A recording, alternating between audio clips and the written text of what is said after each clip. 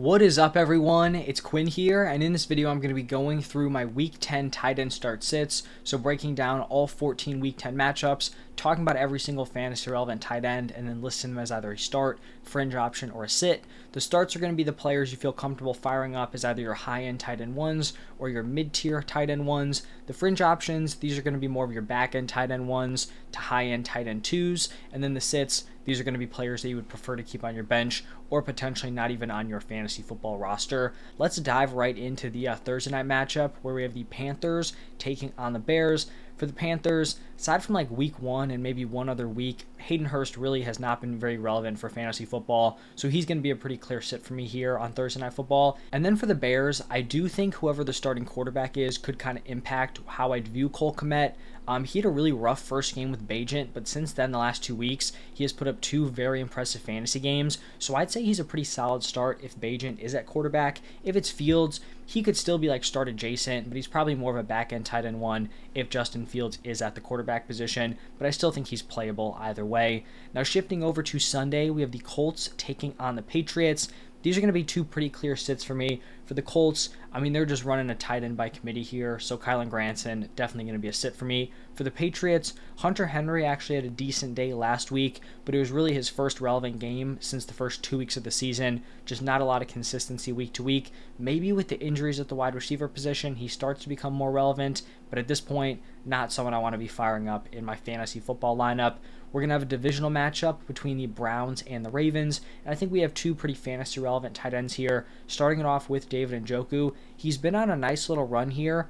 The Browns do draw a really tough matchup here against the Ravens, so I do think that hurts Njoku. He's probably more of a back-end tight end one this week, but I do think he's interesting moving forward. Now that Deshaun Watson's back, I do think he's someone you can rely on a little bit more than when we had like the backups filling in for Watson. On the other side for the Ravens, the current tight end 2 on the season, Mark Andrews, you're going to fire him up as the tight end 1 this week because we have Travis Kelce on bye. The next matchup is going to be the Texans taking on the Bengals, and for the Texans here, you got to fire up Dalton Schultz as a strong start. Kind of interesting here with Schultz because 4 weeks into the season, he was at risk of being pretty much a complete non-factor for fantasy. In week 4, he had his first solid fantasy game, 13.2 PPR points, but his route participation actually saw a huge drop-off.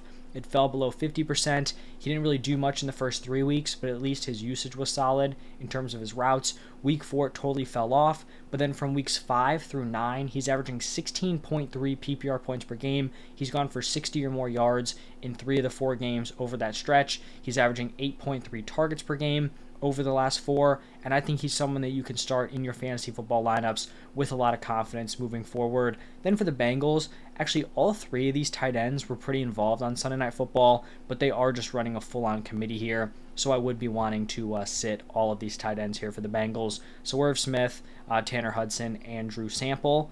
The next matchup, probably one of the better tight end matchups this week, the 49ers taking on the Jaguars. I think both these guys are pretty clear starts.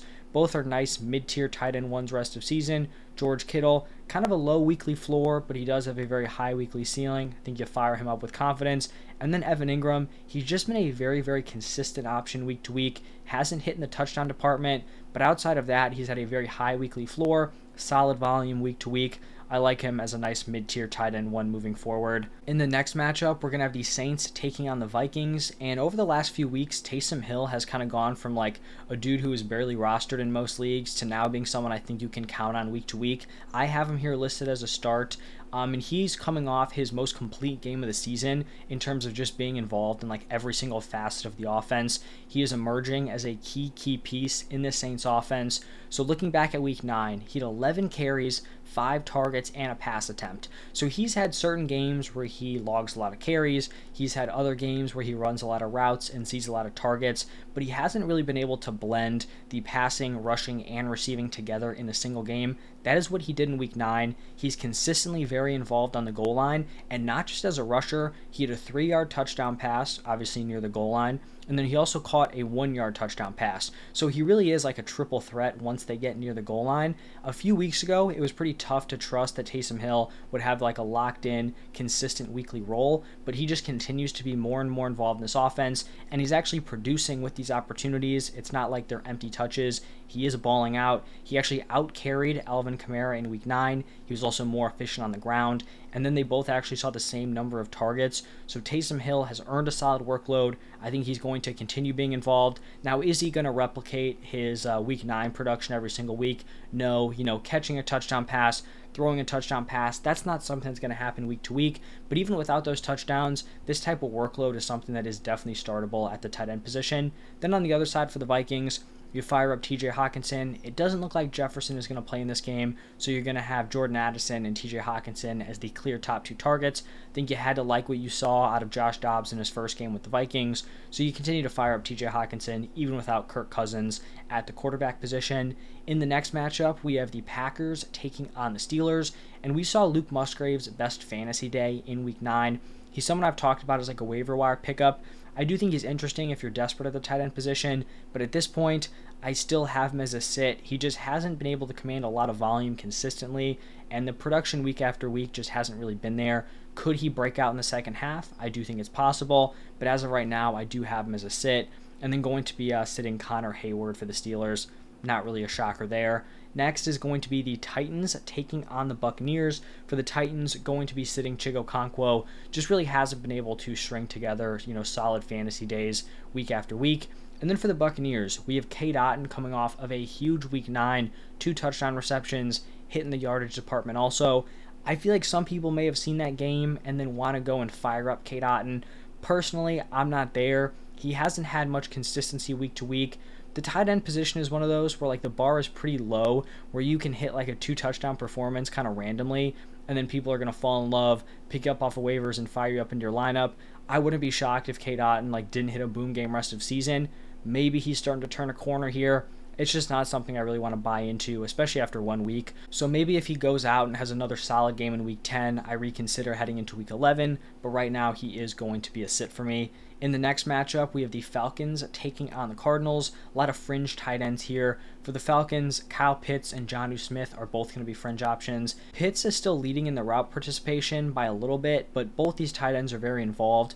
Neither of them have elite usage in terms of their routes run, but they're both fine. Jonnu Smith just kind of continues to be involved. They are also using him near the goal line, which is kind of frustrating if you roster some of the Falcons' top targets.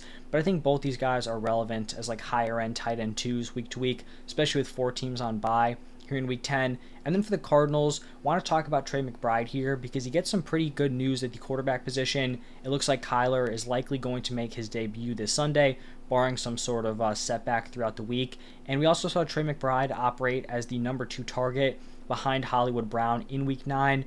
Now, his route participation did drop a little bit, down to 63%, which is not ideal, but I would expect that to go up. I mean, the game script wasn't super competitive, so that could have been a factor. I'm excited to see Trey McBride's usage and what he can do with Kyler at quarterback. I think he's definitely trending up rest of season and is probably someone I view as a back-end tight end 1 here in week 10. Next is going to be the Lions taking on the Chargers. I think we have a pretty clear start and then some sits here. So Sam Laporta, coming off the bye week, you continue to fire him up as a mid to high-end tight end 1. And then for the Chargers, this is the same story every week. They're running a tight end by committee, so sitting Gerald Everett and Donald Parham Jr. That's going to lead us into the Giants taking on the Cowboys. Darren Waller going to miss some time, and the quarterback position is just a mess for the Giants. So definitely going to be sitting Daniel Bellinger, plus a tough matchup here against the Cowboys. Definitely not a good look there for the Giants tight end position. For the Cowboys, I have Jake Ferguson as a start here. He put together an elite 89% route participation in week 9 against the Eagles. It was his best game of the season. He was targeted 10 times, caught 7 of them for 91 receiving yards and a receiving touchdown. I think he's someone who's going to continue to break out rest of season. I feel like he's a probably mid to back end tight end 1 for the remainder of the 2023 season. In the next matchup, we have the Commanders taking on the Seahawks. I feel like Logan Thomas is the definition of a fringe option. He's going to be a fringe tight end 1. That's what he is in terms of his point per game number. I believe he's a back-end tight end 1 at this point, but a lot of those guys are very clumped together. So he's going to be a fringe play for me. If you play him, it's fine. Obviously, you don't have an elite option at the position, but definitely someone who's playable week to week. And then for the Seahawks, still a committee here, going to be sitting Noah Fant. Next matchup, not great at the tight end position. Jets taking on the Raiders. Tyler Conklin, going to be a sit. Only offensive weapons I want to start for the Jets are Breece Hall and Garrett Wilson. And then for the Raiders, Michael Mayer kind of started to improve on his usage. Unfortunately, the Raiders haven't been able to put together really explosive passing games, so when you have Devontae Adams and Jakobi Meyers involved, it's going to be tough for a third weapon to really kind of firmly break out, so he will be a sit for me at this point. And then the final game of the week, Broncos taking on the Bills. For the Broncos, Adam Troutman is a pretty clear sit for me, and then for the Bills, I think you can fire up Dalton Kincaid with a lot of confidence here. He logged a 98% route participation on Sunday Night Football. That is absurd usage at the tight end position. He has put together 3 straight big games. 3 weeks ago, he went 8 for 75, then he went 5 for 65 and a touchdown, and then he went 10 for 81 in week 9. I feel like he's a mid-tier tight end one at worst moving forward, really starting to break out. First round pick, you have to feel very good if you have Dalton Kincaid on your roster moving forward. And that's going to wrap it up for all the week 10 tight end matchups. Hopefully this helps you figure out the tight end position in your lineup this week. If you guys enjoyed the video, hit that like button, subscribe to the channel. Thank you all for stopping by, and I will see you in the next one.